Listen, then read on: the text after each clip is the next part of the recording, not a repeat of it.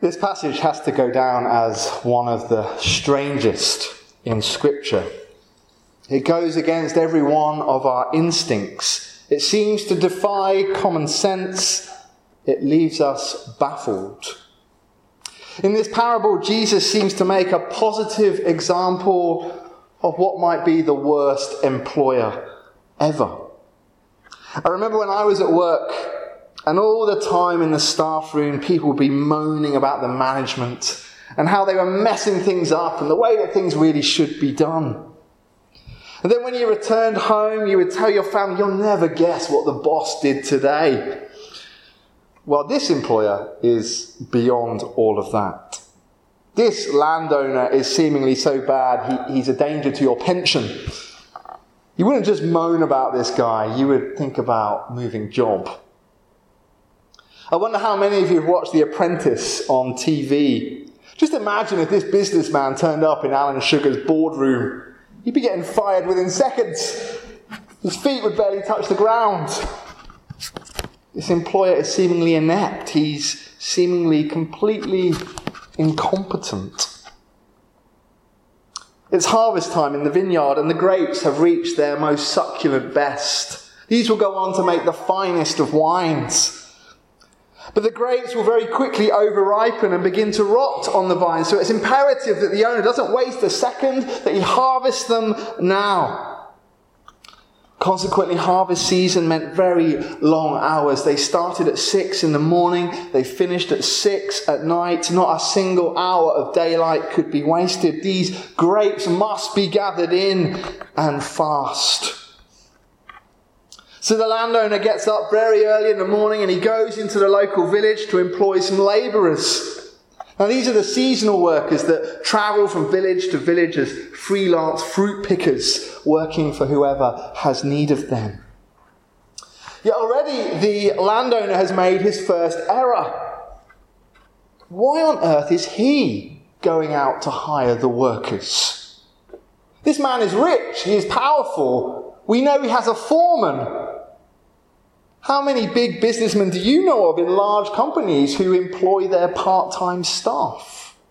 Do you think Lord Sugar personally interviews his window cleaners? I don't think so. This is a wasting of time and valuable resources. What is more, he's clearly terrible at appointing staff because he doesn't employ anywhere near enough. After 3 hours, 3 hours, he's not quick on the uptake either, he goes out to find some more.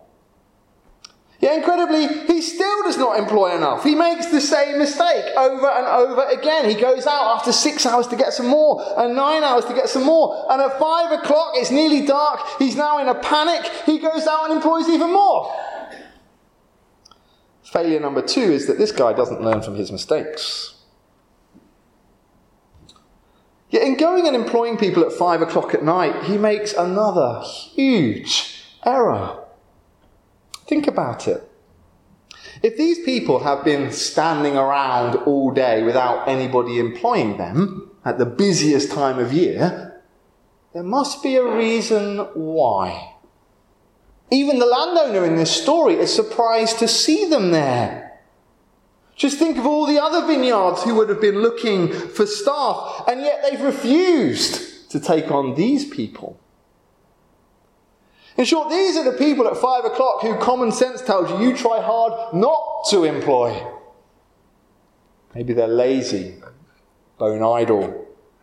Maybe they have a reputation for being a troublemaker. Maybe they're physically incapable of fruit picking. Mistake number 3 is that he really scrapes the barrel when it comes to choosing his workers.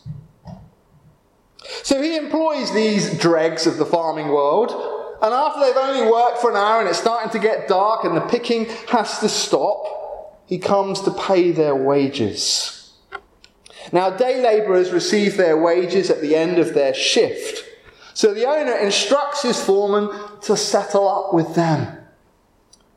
And here we come to the biggest mistake of all. This landowner is about to show himself as a management disaster. And it starts off by his paying the workers who've only worked for an hour 12 times more than they should have received. A denarius was a day's wages. It was rewarded for 12 hours of hard toil in the baking sun. Yet these people have only worked for 1 hour. And even that was in the cool of the evening when it was easier. So by doing the simple maths, these people should have been getting a 12th of a denarii maximum, and considered themselves quite fortunate for that. Yet not only does he overpay those who've only worked for 1 hour, he does it in full view of those who've toiled all day in the baking heat. Just think about that. If he'd paid them the other way round, even if he had paid these latecomers more, those who'd worked all day would never have known. He's demonstrating a complete lack of common sense.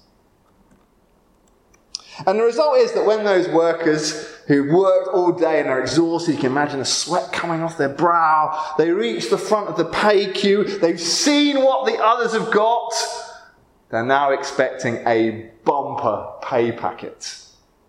If the latecomers got paid 12 times more than normal, they are expecting 12 times more than normal. And you can imagine them there lining up, planning what they're going to do with the money. Some of them would be dreaming of a day off maybe. Others would have been thinking of a nice meal and rich wine. Some might have been thinking of buying the wife a present. Or maybe not, these weren't men after all. Anyway, they'd have been expecting a huge pay packet. Yet as they hold out their hand, expecting to feel the weight of many coins, they receive 1 denarius. 1 measly denarius. And you can imagine how their great expectations suddenly turn to surprise, to shock, to anger. If there had been trade unions at the time, they would have phoned them. If there had been sit-down strikes, they would have sat down. They were furious. And they start to grumble. And who could blame them? Seems completely unfair. Even when I asked all of you a few moments ago, you find this parable very hard to understand. The way that this landowner treats his staff is almost outrageous. These workers have slaved away for 12 hours in the heat. Back-breaking work. How on earth can they be paid the same as the others? This landowner whom Jesus portrays is not only seemingly the worst employer in history, he's completely incompetent. He even might be a cheat. And what is even worse about this parable is that Jesus uses this landowner to represent God. He begins this parable by stating, this is what the kingdom of heaven is like. Really? And suddenly it's not just the landowners who are feeling slightly angry, we're starting to feel slightly angry as well. Is this what God is like? Is this the God we're here to worship today? So what is Jesus getting at? What does this parable really mean? Surely God is not incompetent. Surely God is not exploitative. Well, the key to understanding this parable lies in the context of the time it was said. Because the truth is that these workers were the most insecure people in Israelite society. If you found yourself day labouring in harvest season, it meant that you were the lowest of the low. It means you had no family land of your own to farm. You had no trade or skills to ply. And without those basic means of making a living, you were defenceless, vulnerable to Roman taxes. And as those taxes went up, the last penny would have been drained from your pockets and your large family would have begun to starve. These men, travelling from village to pick fruit, were the most desperate in society. They yearned for the opportunity to make 1 denarii. In short, harvest time was their one opportunity to make a meagre living. Most of the rest of the year they would have been surviving by begging, possibly when hunger was most painful, thieving. These are the poorest of the poor. They are desperate people. They lived on the edge of human society. And when you know that, think about those who are still left at 5 o'clock who haven't got any work. Because those people who are left at 5 o'clock with no work, they're not necessarily lazy. They're not necessarily bone idle. Those people left at 5 o'clock are the most desperate of all of them. These are the people that every other vineyard foreman has tried not to hire because they're unable to work. Maybe because they're too hungry to work. These are the ones who had no energy left, no strength left. They are sapped by hunger. They would have struggled to do a full day's work. Or maybe these were the people who were born with a disability and just left to beg by the roadsides, too slow to keep up with the harvesting.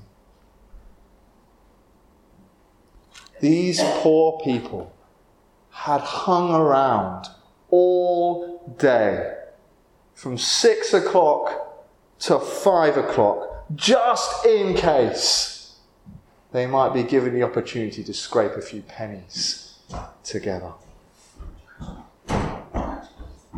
When the landowner reached those people at 5 o'clock, they must have been on the verge of giving up, wondering, well, how am I going to tell my family that I've got no food for them today? How am I going to return home and say, I didn't get any work, so we've got no bread tonight? They must have dreaded going home. So when these people are called up, and they receive their 1 denarius. It's not a cause of outright celebration. They wouldn't have been partying. They would have been grateful that they could keep their family alive for a little while longer. And when you realise that that is what's going on, it becomes blindingly obvious that this landowner is not incompetent. He is not inept. He is not a cheat. He is the complete opposite. He is the most gracious, the most generous landowner there is. Not only is he prepared to invite the less able into his vineyard, not only is he prepared to invite those who are completely unable to deserve their employment, but he's prepared to pay them well over the odds for what they can produce. He literally blesses them for no reason at all, except that he desires to be generous and to stop their family from starving. This landowner is not unjust. Those workers which he employed first, he paid exactly what he agreed to pay them. There was no deception there. There was no deceit. He did exactly what he said he would do. The parable says he paid the workers what was right. But this landowner wanted to be generous. And as he told the grumbling workers at the end, he was completely free to give more if he wanted to.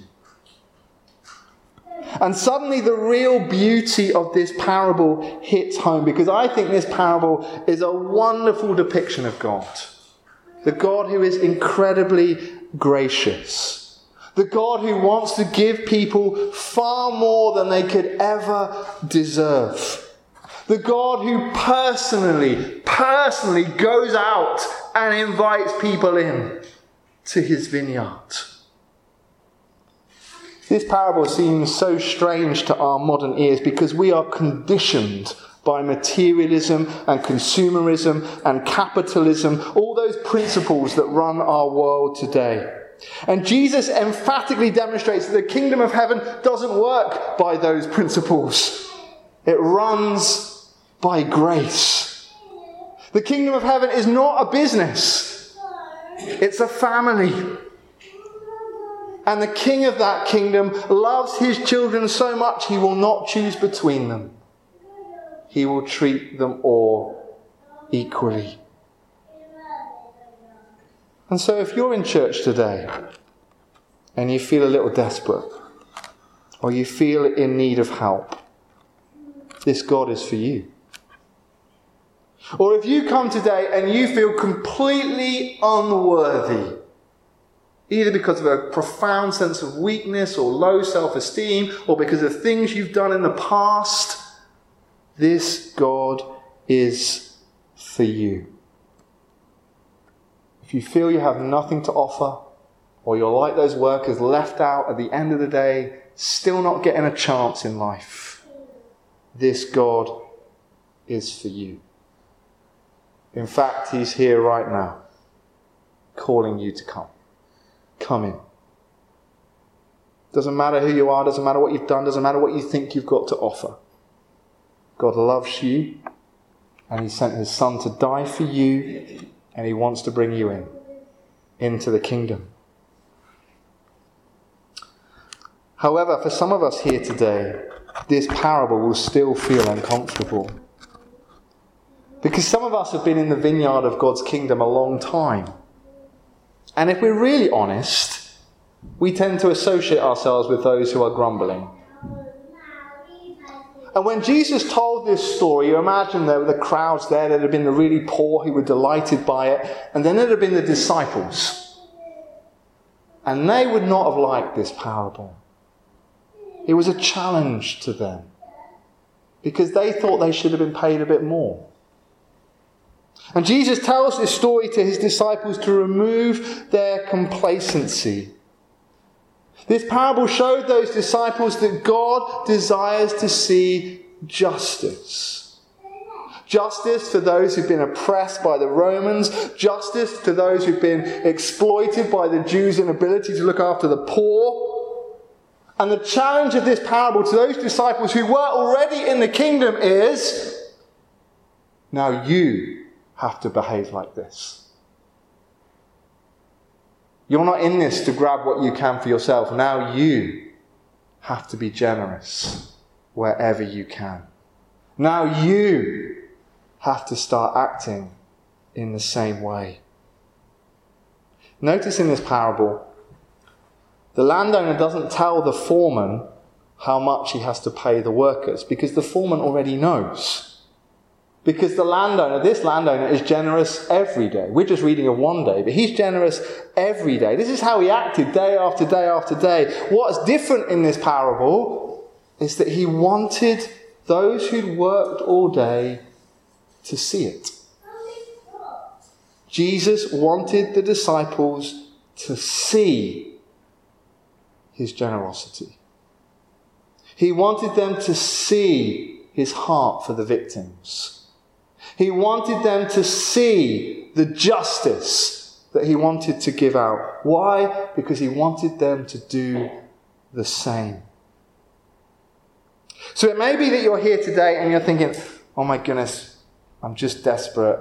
I am that worker at 5 o'clock. I need you, God. This parable is for you. But it may be that you're here today and you've known God a long time and you love God and you've been in the church a long time and you know you're in the kingdom. You feel safe and secure about that. Well, don't get complacent, because now God wants us to act with the same grace to others. We don't deserve a thing. We don't deserve anything that we have. Everything we have is from God's generosity to us.